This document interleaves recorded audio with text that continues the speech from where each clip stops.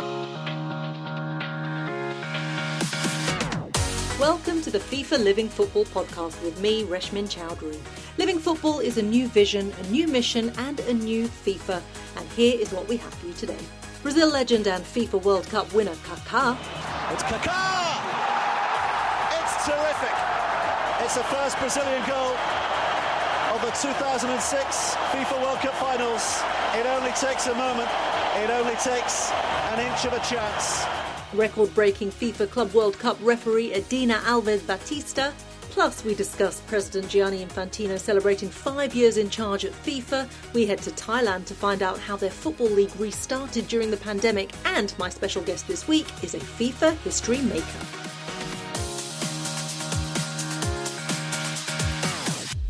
Hello from me, Reshmin Chowdhury, on the second episode of the Living Football podcast. We'll be with you every 2 weeks, right up until the end of the year, to discuss all things FIFA. My guest today is a former midfielder and forward for the United States women's national soccer team. She made her international debut in 1987 when she was still at high school. She played in the FIFA Women's World Cup 5 times. She won it twice. She competed in 3 Olympic Games and has 2 gold medals in her collection. This is quite some CV here. And she is the most capped football player in history. That's in both the men's and women's game, with an incredible 354 appearances for the United States, spanning 24 years. Wow. A very warm welcome to you, Kristine Lilly. How are you? Thank you. I'm wonderful. I'm a little tired after hearing I played for 24 years. I'm like, what? I'm tired after saying it. The achievements are endless, and we will be talking about them as we go along. I mean, when you hear that back, you're in a very different part of your life now. When you hear that back, is it strange to even listen to it? Do you even believe that it's you? It's strange, and it's also hard to grasp that. It seemed like yesterday, but it was just so long ago that I did play, and how much I enjoyed playing the game and what it offered me and what I gave to it. So I'm just grateful I had the opportunity, and just hearing that, I reiterate it to my kids a lot, because I have to make sure they know I did play. They're looking at all these new stars coming up, so we kind of have to share a little bit about Mom. Well, that's the thing, isn't it? You've got 354 caps for the national team, 130 goals, 2 FIFA Women's World Cup victories. I mean, that is just incredible. And it's interesting to hear that, because your children are 9 and 12, you mentioned. So they're 2 young girls. They're looking at you. Do they have any idea of who you actually are? I mean, when you're not mummy. I think they do. I think my oldest does. My youngest pays more attention to things, but my oldest now is at that stage where, if she hears other people say, "Oh, your mom's Kristine Lilly," then she's like, "Yeah." So but I think they do. And then they know all my friends. When I talk about my friends, it's talk about Mia Hamm and, Tish Ventruni, Lily Fati. And to me, they're friends. So everyone else is like, do you understand this is like not a normal conversation?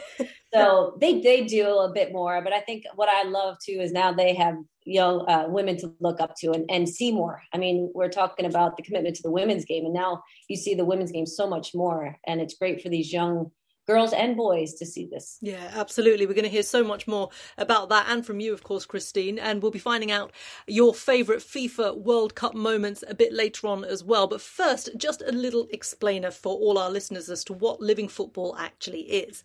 Now, it was launched by FIFA earlier this month. Living Football is a strand of programming aiming to inform, educate and entertain audiences worldwide about developments in global football and updates on FIFA tournaments. This is really a new vision, a new mission. It's a new FIFA, and it's a way of life and a commitment to the game, the people and the planet, because essentially we all love football. Now we're trying to express our commitment to the beautiful game and the role it plays in our lives. Kristine, you touched on it a little just in that opener there. I mean, where do you begin to describe what football means to you? Oh, well, I mean, I think anyone that plays the game knows they have to have the love for it, and it's part in their blood. And I think when I think back to my younger days, it wasn't just the game that I loved. It was being with my teammates. And we used to get oranges at halftime. It was the little things that, as a young kid playing the game, it wasn't just about the game. It was everything else.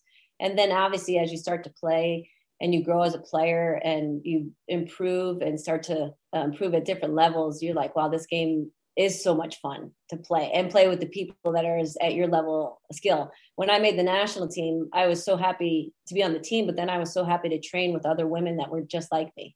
Because growing up in a time when women's football wasn't very popular, I was playing with boys. So when I hit the national team, I was like, oh my God, this is incredible. all these women want to kick butt. They want to work hard. They want to win. They want to laugh. They want to have fun. And we get to travel the world. So it was more than just the game. I think it was what it came with it. And that was your teammates, your people, the fans, the support. So, I mean, the game's been a part of me since I was little, and it still is to this day. Yeah, an incredible life experience. I'm sure you have so many stories. Just to remind our listeners, you can follow all the FIFA news and, of course, news about the FIFA Living Football podcast and the TV show at FIFA.com.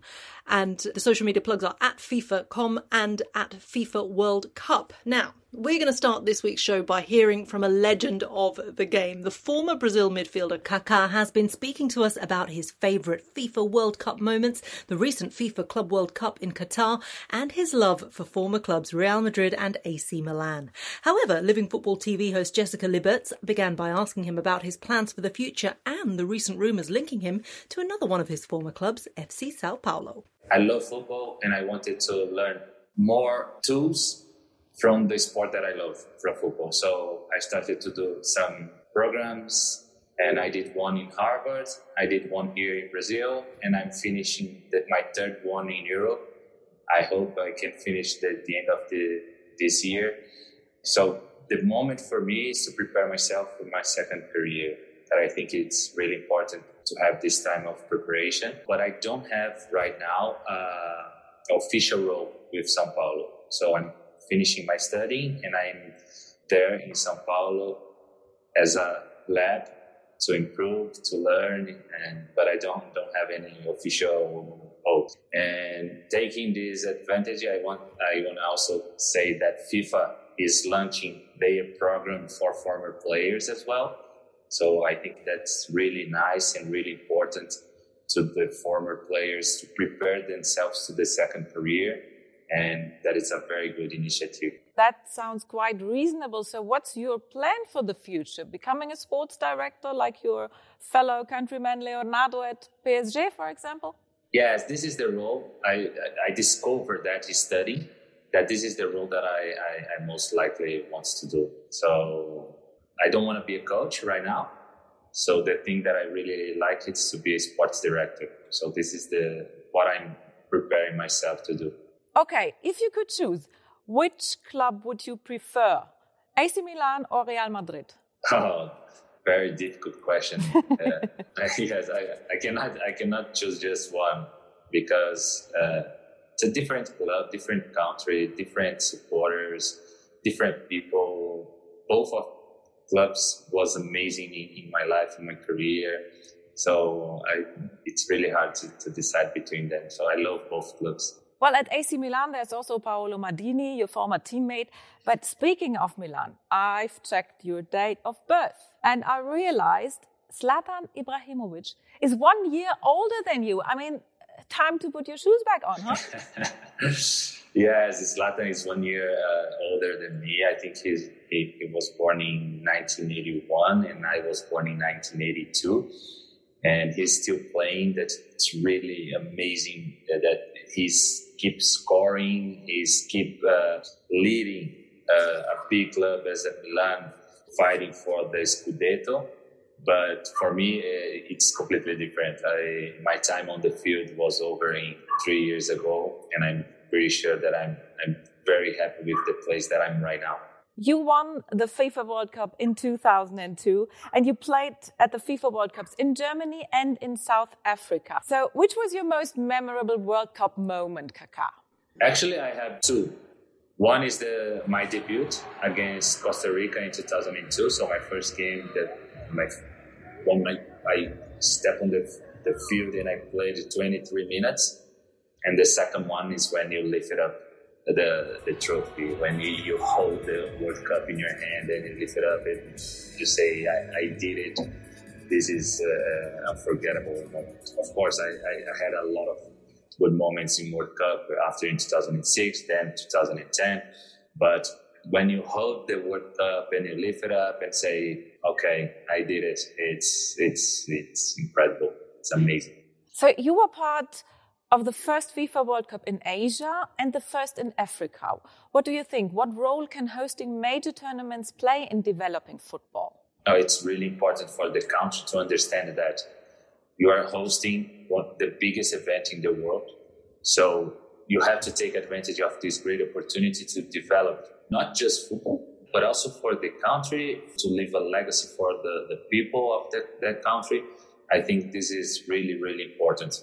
And of course, after that, you can keep developing your football and supporting and waiting for and praying for to host another World Cup. I don't know if I'm going to see another World Cup in Brazil, but it was amazing and unbelievable. We keep our fingers crossed. In 2007, you were the World Player of the Year, and your team back then at AC Milan, that included yourself, Ronaldo, Pirlo, Inzaghi, and many more incredible players, seemed kind of unbeatable, probably like Bayern Munich today. They recently won the FIFA Club World Cup Qatar 2020, another piece of precious silverware. Speaking about Robert Lewandowski, if you could compare him to any other player, who would that be? Oh, I think it's hard to say, to compare him, because he's different from the others forwards. He's very unique. He can play a little bit of the box, and of course, inside the box, he's a phenomenon. So it's hard to compare him to other players because he's very unique. What did you think about the performance of Palmeiras, the Copa Libertadores winner? As a Brazilian, I was supporting Palmeiras to arrive at least in the final. Of course, plays against Bayern Munich in the final. It's really hard, but I expected that Palmeiras could arrive there. And this is an alert for Brazilian football as well, because it seems that we are being so far from the European teams and getting close to the other nations that was far from us. So it's a little bit an alert for us, and it's time to wake up and improving. What a player, what an ambassador Kaká is for the game. How important is it for legends like Kaká, legends like yourself, to sort of help young children develop their skills, not just on the pitch, but as you talked about, the team element as well, off the pitch as well? Well, I think it's important to reach the grassroots, we call it here in the U.S., young people, and give them the opportunity to play the game. I was fortunate enough to meet Kaká in the past couple of years due to FIFA and bringing legends together. And I first want to say that being a part of the FIFA's Legends is incredible, because I'm getting to meet these players that I was watching while I was playing, you know, and you see how great they were on the field.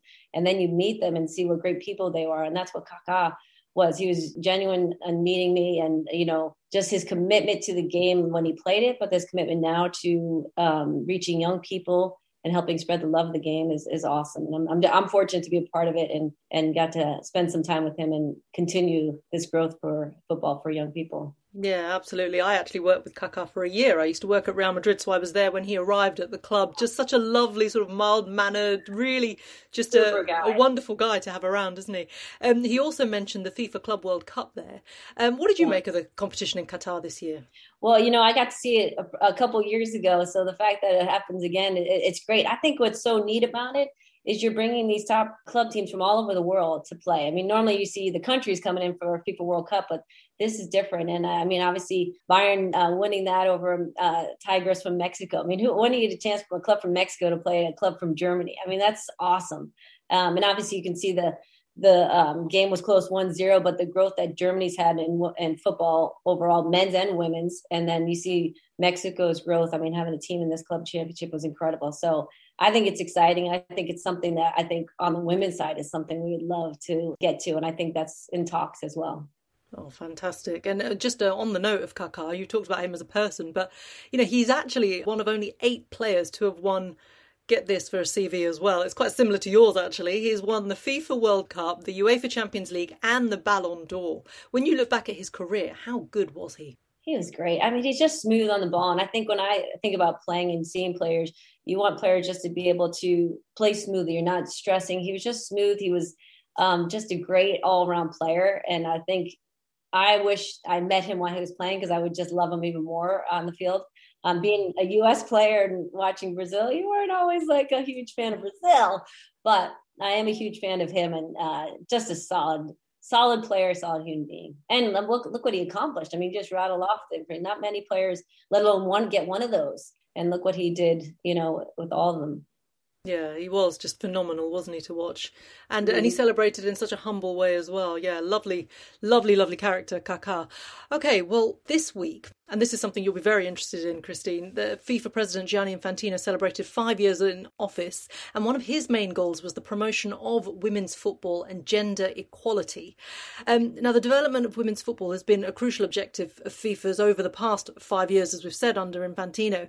How have you seen the game grow during this period, especially when you look at the success? For me, I mean, I think it's the pinnacle was really the FIFA Women's World Cup 2019 in France. That was it just took it to a different level, didn't it? It did. And I think that's what's so exciting for myself and many other players that have played in the past to see where it is now. And obviously we always want it bigger than where it is now. But we're from the 2019 World Cup, when I was over there for the semis and finals, just to see the growth of the game, not only on the field, but off the field. I mean, I think they had more people wanting to buy stuff and they ran out of stuff. You know, it's one of those things that women's football is here. You can't push it away anymore. It's here. You got the great talent of players playing. And 2019 was the biggest field of teams that we've had. And that gives countries like Thailand, first time in there, a chance to have that stage. And then when they get that stage and then they go back home, their governing body is going to be like, shoot, we need to invest in this because we want our players to make a bigger impact than they did in that last World Cup.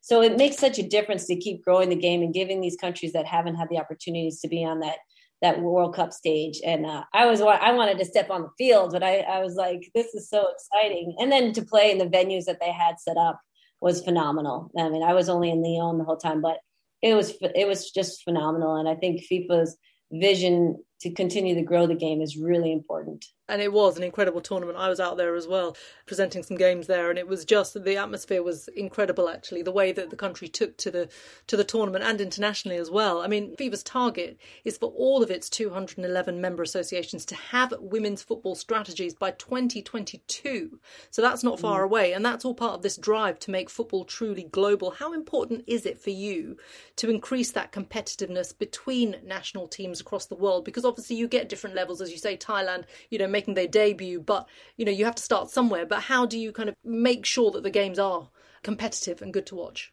Yeah, I mean, you just got to keep giving opportunities. And I think, they're reaching these countries that haven't had the opportunities. And it's not just saying, okay, you guys can compete in a FIFA World Cup. It's okay, we're going to generate or put money aside here. And when you get that money, this is what you need to do with it. So it's not only just giving them the finances to create more opportunities for the girls in these countries, but also finding things that they have to do with the money. Sometimes they get the money like, oh, we'll put it here, but you got to give it to the grassroots. You got to give women's leagues all over the world, give these players to play in their leagues at home. So that increases their ability on the field and more players to play. And then you give them the big stage of the FIFA World Cup. So it is so, so important because there are those players. There's a Marta out there in Thailand, and there's all over the world. There's an Alex Morgan out there that hasn't had the opportunity. And we need those players to have the opportunity. Absolutely. Well, the first editions of the tournament featured 12 nations. In 2023, we're looking forward to having 32 nations competing. That will be for the very first time. Can you put into words how big a step that is for women's football? That's huge. That's going, 12. I was there for the 12 teams that were in the 91, and back then we played every other day. So we played a game, day off, game, day off, game. So, we were done with the World Cup, I think, in 2 weeks. So now to have this field of 32 teams is incredible. And I think people have to see, they're going to be like, oh, well, the U.S. is going to play a team that's never been like, yeah, they might. But what it's going to do for that country is by far more than just that game that we're seeing, So I think it's really, really important to continue this growth for the women's game and to give opportunities. There's no doubt about it. Yeah, absolutely. And well, the next FIFA Women's World Cup will be played across 2 confederations for the very first time. That's Australia and New Zealand. Tell us about what you know about the appetite for promotion of women's football out there and for women's sport in general. Well, I think, after we hosted in 1999 and that was a time in the U.S. when people didn't really, soccer wasn't that big. I think the MLS, our pro league, started in 95 after the World Cup for the men. So we still were going out and pretty much knocking on doors and say, hey, the World Cup's coming, FIFA World Cup coming. Are you going to come watch? So we were doing, not only were we doing our training to be ready to play when we had to step on the field, but then we were going to practices with kids and surprising them. They're like, oh my gosh, there's Christine and Mia. And we're saying, hey, you guys, we're training too for this World Cup. So I think in Australia, New Zealand, it's going to be similar. I mean, I think the game's grown a lot more than it was in 99. So it's not going to be like, oh, yes, we are the US and we do play in a World Cup. They know about the Australian team. And the Australian team has done a great job. New Zealand's growth in the game has been incredible since back in the time when I played. And to have it in both those countries, I think is going to be pretty cool, let alone it's on the other side of the world from everyone. So I think it's going to be a great trip for everyone, fans, players, to go over there and compete in this World Cup. Nice little holiday for everyone. Okay, still to come, we'll be hearing from a groundbreaking referee and finding out how Thailand were able to restart their football league during the pandemic. I'm Julio Cesar, and you are listening to FIFA's Living Football podcast. Well, continuing the Brazilian theme of the show, we can now hear from the record-breaking referee Edina Alves Batista. Now, her story is really quite remarkable. Edina actually worked as a soil collector in southern Brazil as a teenager. She was filling up sacks with soil for a very modest wage. She used her spare time to play futsal and officiate football matches. And earlier this month, from there, she now became the first woman in history to referee at a senior FIFA men's tournament. Living Football's Jessica Libert started by asking Edina how refereeing at the recent FIFA Club World Cup felt. It was the most incredible experience for me. I'm grateful to FIFA for the experience. On behalf of myself, Nayuza and Mariana. To lead a trio of women at the senior World Cup level was a great source of pride and responsibility. How proud are you that you were breaking ground for women referees in a senior men's competition? Women are capable. Women fight, women conquer. To represent this battle and this dream for women really is a great source of pride for me. I'm also to send greetings from my personal friend Bibiana Steinhaus, also a top referee, who said you are not only extremely talented, but also warm-hearted and a fantastic person. Do you feel solidarity in between female referees? I admire Bibiana greatly. She's a great referee and she's an example for us all to follow. To hear that from her is a dream come true. I admire her a lot. I see myself in her. There are no differences in your approach to refereeing big men's games or women's games. In preparation, the tests are different. To officiate a women's game, the times required aren't as fast. To officiate a men's game, the times required are faster. You have to meet the physical demands. When you do fitness tests for men's games, the times are faster for runs, the amount of time you have. For women's games, you have more time. The only difference is that the parameters for the women's game are easier than for the men's. That helps you progress and officiate men's games. Fitness is very important, especially for us as women officiating men's tournaments. Absolutely, and you look incredibly fit. What's your daily sports program? I was part of the last World Cup process. From then, I dedicated everything to my fitness. We have Joao Batista, Jamie who works with us, and Karen for the World Cup. They all train with us directly. We have 5 types of training session, and we only have 4 days off a month. We have to log everything that we do in the referee portal. There's no time for rest. We train every day except match days. We have to complete everything required for us to be fit. They can see where we are because we wear polar watches. All the information is transferred from there to the portal, and so they know everything that we do in training. Wow, I mean, that sounds tough. So what's your next goal, the FIFA World Cup 2022? My next goal, if God permits, is to make it to the Olympics, if God should so wish. I hope that the virus can be controlled and that we can get back to normal life, the new normal. I hope the Olympics go ahead. My objective is to work. Who knows, I might get called up to the Olympics. The 2022 World Cup is a dream. I can't influence that. I can influence work on the pitch, training, dedication, and being ready if I'm called. It would be an honour and a dream come true for me. Not just for me, but for all women.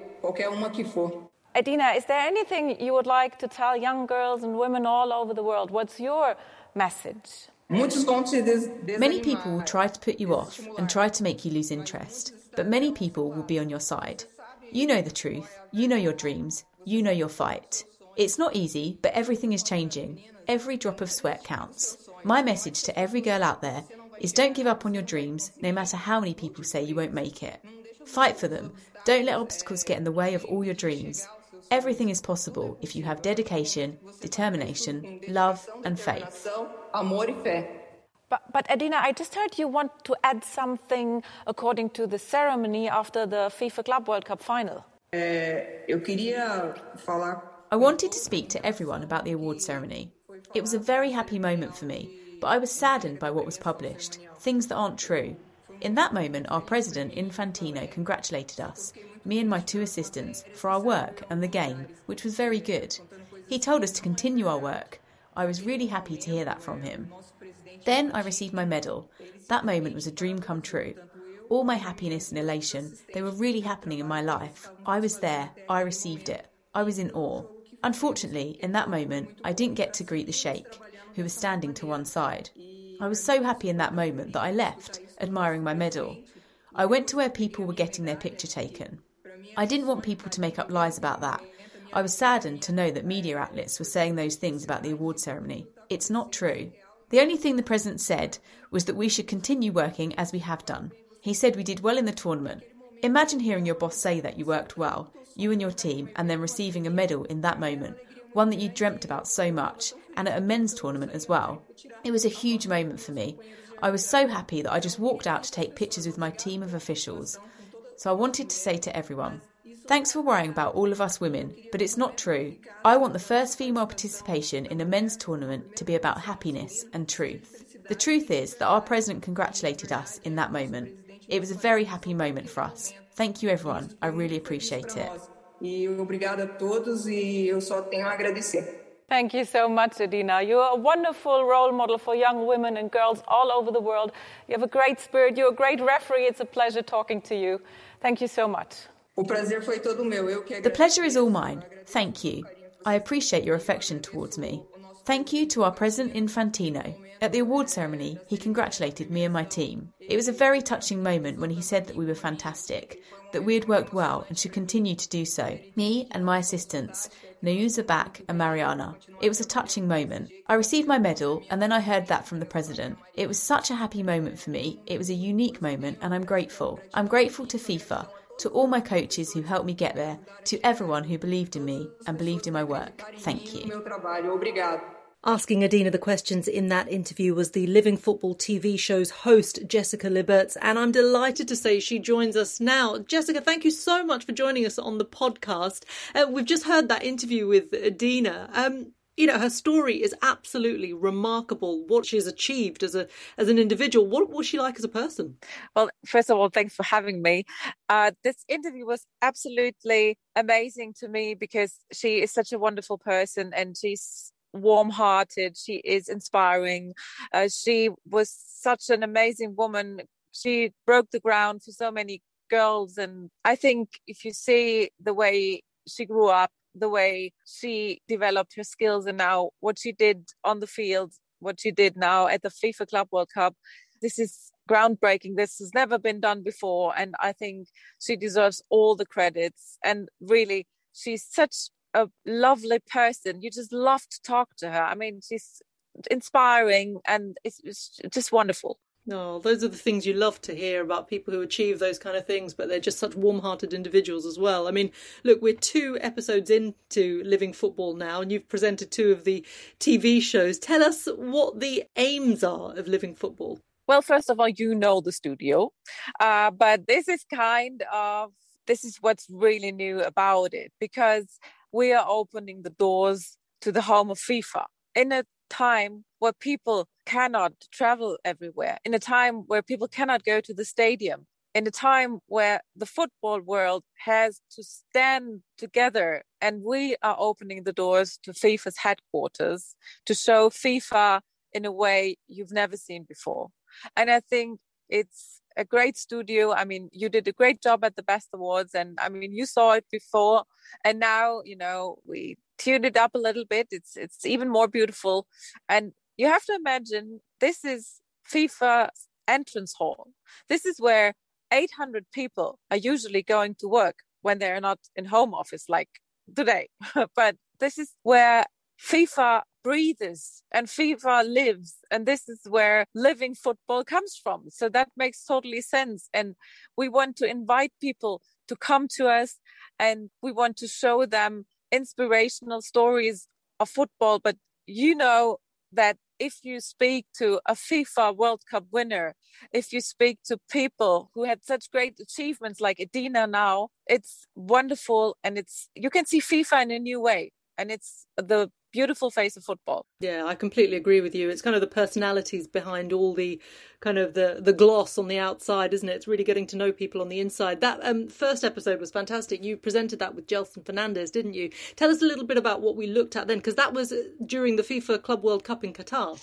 Oh, yes, of course. I mean, the FIFA Club World Cup was the first FIFA tournament since the outbreak of the COVID-19 pandemic. And it was also kind of a silver lining that some fans at least were in the stadium and you felt like football was coming back to life. And we had an interview with the FIFA president, Gianni Infantino. We spoke with Xavi Hernandez, who lives in Qatar now for 5.5 years or something. He was ending his glittering career as a player there, and then he started his, again, successful career as a coach. He's first in the league, and I think he's completely unbeaten this season.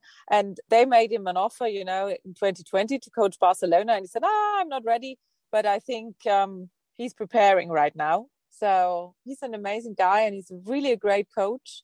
What have you sort of personally enjoyed about creating the show so far? Well, it was kind of a long journey because when I sat down with Gianni Infantino like half a year ago, and it was kind of his idea, this TV show. But then, we just had an idea, and we needed some more flesh on the bone. We brought a producer in and someone to build the studio, which was Florian Wieder, who is building studios for TV stations all over the world.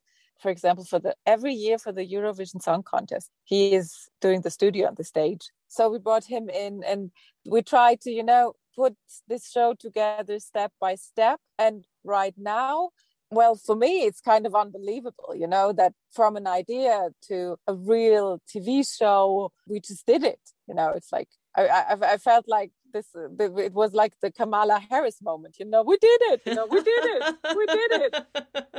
And you have, which is fantastic.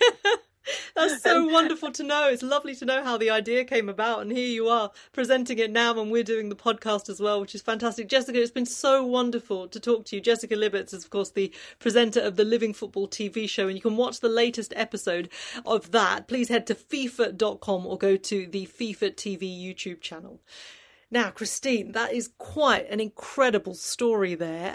What are your thoughts on the sort of global development of women's refereeing? It's such an open and inclusive way of thinking when it comes to appointing officials for FIFA tournaments. And this is quite a landmark, isn't it? It is. And I think if you look at everything that we're doing on the women's side of football, whether it's, playing on the field or refereeing or coaching, the opportunities need to be there for the women. And I believe, she's breaking barriers right now, Edina. It's incredible. She probably feels the weight of the world on her.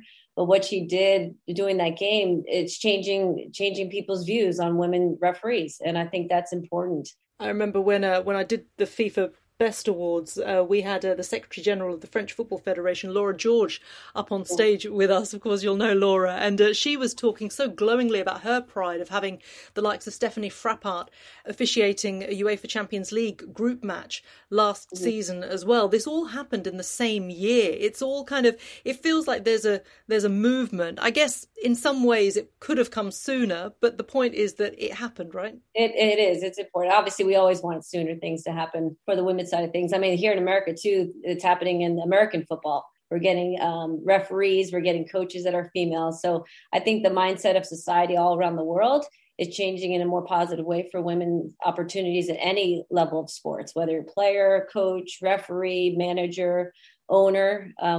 We have new owners in our women's pro league here that are all females. So it's exciting. And the thing about it, it's like, we don't want just moments. We want this just to be a common discussion. It should be just common talk now from now on. And we got women in there. So now let's just continue to get the right qualities that you need. You have to have the ability to do it. So if it's a woman or man, hey, woman can do it, let her do it. It's all about the opportunity, isn't it?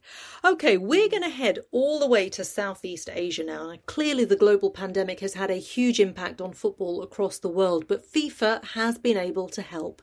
The FIFA COVID relief plan has made $1.5 billion available to assist the football community throughout the pandemic. In Thailand, the relief plan has had an immediate effect, as Richard Connolly explains. The spread of COVID-19 around the world has hit the football industry hard, and the Thai League has been no exception. Good morning, my name is Sivakorn Pudom. I am the FIFA referee and also AFC Elite referee. It has been a long time, 6 months after football has been stopped. But for sure, the football should be going on. Yeah, for me, we prepare a lot. We have to change a little bit our life, but we are ready. We are ready to restart. Since the approval of the FIFA COVID-19 relief plan last year, over 150 FIFA member associations have made applications for funding. In Thailand, the relief plan has had an immediate effect, with the domestic league back up and running. Sivakorn Jakuprasat captains Port Authority FC. I'm very happy to be able to play again because I'm a football player. I really want to come back to the field. And during the lockdown period when I had to stop practicing, it made me feel very bored. The FIFA COVID-19 relief plan funded testing of all players and match officials prior to the restart of competitive action and supported the implementation of VAR. General Somyot Poompanmong is the president of the Football Association of Thailand. FIFA funding came at the right time, and the Football Association of Thailand was able to use this funding to develop VAR systems, improve the football organisations and provide benefits for footballers.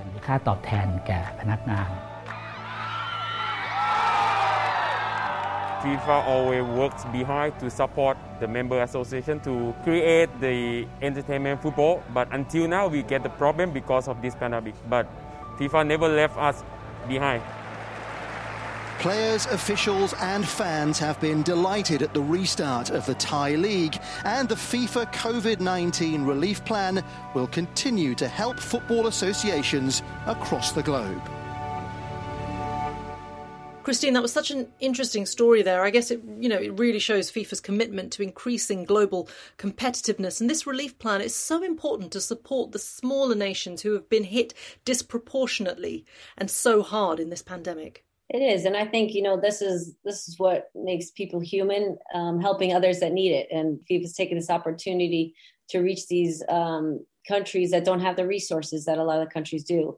And so by making this foundation to help or relief fund is so important. And I think, you already see the benefits that Thailand's having before. And I think that's the impact that FIFA can have outside of the game of soccer to help in these situations. So I think it's really important. And I bet you there's a lot of other countries out there that can need some help as well. Yeah, absolutely. Well, FIFA's focus is in limiting the impact of the virus on football's sort of viability, as you were just sort of touching on there, financial and otherwise. I mean, what is the importance of that leadership on the women's game and to support the infrastructure there as well? I mean, it's like I always talk about, it's so important. You got to give the finances. I mean, we always talk, money is always the biggest talk of everything, but the finances make things work.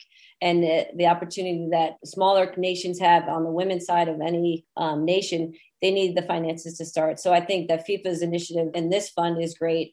I think continuing to support these smaller countries and the women's program is important. And all comes down to being seen. So we just talked about Adina, the referee.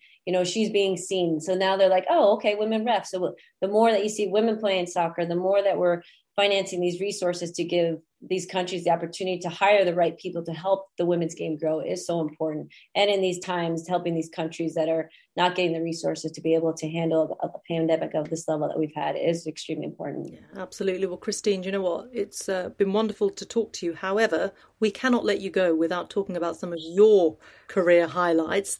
I'm going to repeat it again because it is extraordinary. 354 international appearances over 24 years. That's more than anyone in the men's and women's game. Christine, and you keep blowing my mind every time I say those words. That's longevity if ever I've seen it, 24 years. I mean, that's people's lifetimes, and they achieve a lot in 24 years. What do you think was the key behind your longevity in the game? Shoot, I mean, that's the recipe we're all looking for, right? I think, one thing I attribute to my career is my grandma on my dad's side. She lived to be 92. And she never had a driver's license, so she walked everywhere. So I think in the family genes, I had that already in there.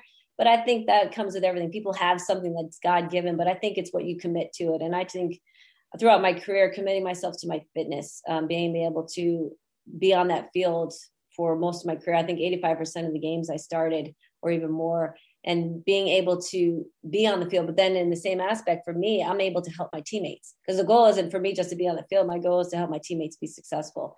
And so I just had a lot of great support from family and friends. My teammates were my biggest inspiration, because you wanted to always have their respect. And I made sure that I was ready every time I came into camp the best I could be, and really just had a lot of fun. And I think the fun is the one thing we're missing now. And I think in youth sports, we're just focused on the training, when really it should be fun. These kids need to know that the game is a joy to play. Yeah, it's do what you love, isn't it? That goes back to the same thing, isn't it? And okay, well, let's put you on the spot here. If you could pick out one moment as the highlight of your career, and we're talking, FIFA World Cups, we're talking 2 Olympic gold medals, which one would you pick out as the highlight of your career? That's hard. That's really hard. But I think, obviously the 1999 World Cup here in the U.S. was huge, because not only did we win in a dramatic storybook ending of penalty kicks, but we changed the views of people's minds on women's soccer. And that was a big change here in America for soccer. I remember I had, 80-year-old men after that. I was playing golf, and they're like, "Did you play on that team?" Like, yes. And then he's like, "Did you take your shirt off?" I was like, "No, that wasn't me." And then you had young kids, and then you had people like getting ready to go on an airplane, right, when we were taking penalty kicks. And they're like, "We didn't want to get on the plane, and we had to." And then the pilot comes on and says, "The U.S. won," and the whole plane goes nuts. So I think for me, the game, winning is always great, but I think to change and be an impact on society like that was something that I didn't know was happening. And when you look back at it now, I'm like, wow, that's pretty cool. That's incredible. I mean, to have that kind of impact, and, you're inspiring generations, and you're going across the generations as well, which is incredible. I mean, what was going through your mind when you stepped up to take the penalty, which basically put you in the shootout? Yeah. I tell this story, and I was the third kicker for our team. Carla went first, and Joy, and both those kickers are right-footed, and they went to the goalie's left, and the goalie dove right. And I'm coming up on my third, and right after our keeper made a save. So if I score this, we're up. I'm like, oh gosh. So I was going to shoot to the goalie's right, and I was like, shoot, she's diving that way. Do I switch? And I said, no, stick with what you know. So I stuck with what I know. And I tell you, from that mid-stripe, getting to that penalty spot was the longest walk of my life. Minus my wedding, maybe. But I remember walking and putting that ball down, and the 90,000 people, I didn't hear. And people would talk about athletes in a zone. I was in the zone, and I put it down. I took my kick, it goes in, and then I hear the roar of the crowd. So, one lesson to learn I share with the kids: don't change. Go with what your gut has, what you feel good about, and just do it the best you can. Yeah, that's a very good advice as well. And something that I think is finally being talked about now more than it ever has before. And I'm, for one, as a mother of 2, am very happy about that, even though I'm not an athlete. And, for you, yourself, you went back to the national team in 2008 following the birth of your daughter. We're seeing, Alex Morgan these days coming back to, and her body's getting used to playing again. Your body changes when you're pregnant. Katie Chapman in the UK, she was the Arsenal captain. She went back after having children. How much of a challenge is it physically and mentally to go back onto the field of play after you've had kids? Yeah, shoot. I had mine later in my career. And I think the physical part's a little bit easier than the mental part, because you've been away for a year from the team, and you can do the training. And I bet you all these moms were training up to their 8th month. They were doing some sort of running still. I mean, I did up to 8 months. It was obviously calmed down a little bit, and then coming back. So physically I was there, but then getting your touch back, feeling confident, fitting back in with the team, being at the same level that you were when you left is hard. Alex came in she played in this last game at the She Believe Cup here in the US. And I think it was her first full game back, and she started, and it was great to see. And obviously she wasn't spot on, but she was there and she was competing, and that's what it takes to get over those humps. So the more that they're going to be training and practice, playing games in their pro leagues, it's going to make them an easier kill back in. But it is different. The one thing I love about being a mom when I was still playing is when I'd come off the field, if I had a good game, a bad game, it didn't matter. I had to go pick up my baby, feed her, change her diaper. It just didn't matter what happened. And for me, it was like, oh, it didn't matter what happened on the field after that. So it's kind of a thing. And I think now, we'll just bring this up, there are so many women that are continuing to play with babies. And I think it's so important.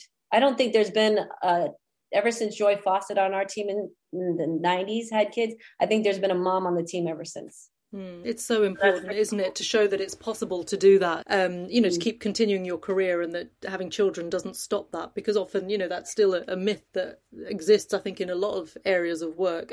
You've scored, as we keep saying, an incredible 130 goals for the US. Can you even pick a favourite? I do have a couple of favorites. Ah, nice. I do. A couple. Well, I remember my first goal in 1987 when I was 16 in China. It was like a half volley, which was unbelievable. And then I remember my PK that we just talked about in 99. And then in the 2003 FIFA World Cup, where we played the third place game against Canada, I hit this ball. It was bouncing back, and I just hit it, and it kind of bent in this corner. And once I hit it, I knew it was going in, and I was probably at the top of the 18. And then one of my favorite goals was also in the 2003 World Cup. We were playing Sweden in the first round. Got this great ball back from Mia. Someone played into her. She laid it back to me, and I drilled it. It hit the back netting. It went crazy. But the cool thing about it is we were just practicing that in practice the day before. So there was a lot of great moments. And I remember my last goal I scored. So I remember my first and my last. And all of them helped my team be successful. So that's really what the great part is. No, absolutely. And it's been a wonderful ride. I mean, since retiring, you've now set up the Christine Lilly Soccer Academy, and that's really to help something that you've spoken so passionately about, supporting grassroots soccer across the UK. Yeah. It's kind of very in line with sort of the living football philosophy as well. How has it felt for you seeing this grow and help inspire the next generation of footballers? Yeah, well, what's neat, the Christine Lilly Soccer Academy I started in like the mid 90s, and I was doing it while I was playing, and I'd always do a week back in my hometown. So I was kind of giving back to where I grew up. And now that I'm in my 25th year, now I'm getting players that were in my camp that email me that they want to coach at the camp. So for me, kids remember the camp, they had a fun, and we have a World Cup at the end, and they remember winning or losing that, but then they want to come back and be a part of it again. So that for me is something that's really hit home, and I feel good about. And just for the kids, it's just giving them an opportunity to be themselves. I'm not worried about mistakes. I'm not worried about winning or losing. I'm not worrying about which team you're going to be picked for. I just want them to go out and play and grow as players and feel better when they leave the field. You know what? Women's football is in such a great state right now through your own endeavours and the endeavours of your teammates. This is a great stat. Over 82 million watched the FIFA Women's World Cup final between the USA and the Netherlands. That sounds incredible, probably unimaginable when you started. No, it's so incredible. And I think, and that's what I'm saying is when you can be visible, you want to be seen, so that they're seeing this World Cup, they're seeing these women compete, they're seeing Thailand, whose next World Cup appearance, they're going to be even better. And it's making such an impact on the growth of the game. It's wonderful to see. Christine, you know what? You are a FIFA legend, and it's been so wonderful to have you with us, because that is all we've got time for this week. We hope you, the listeners, have enjoyed the show. Make sure you join us in a couple of weeks' time for episode 3, where we'll be speaking to another FIFA legend. Please subscribe to us via your favourite podcast provider, and don't forget to write a review as well. Remember to head to FIFA.com to watch the Living Football TV show and for comprehensive coverage of all FIFA tournaments and initiatives. And if football and music are your thing, you can listen to the FIFA Play On podcast, which is hosted by One Direction's Liam Payne. But until next time, from me and from Christine, it's goodbye.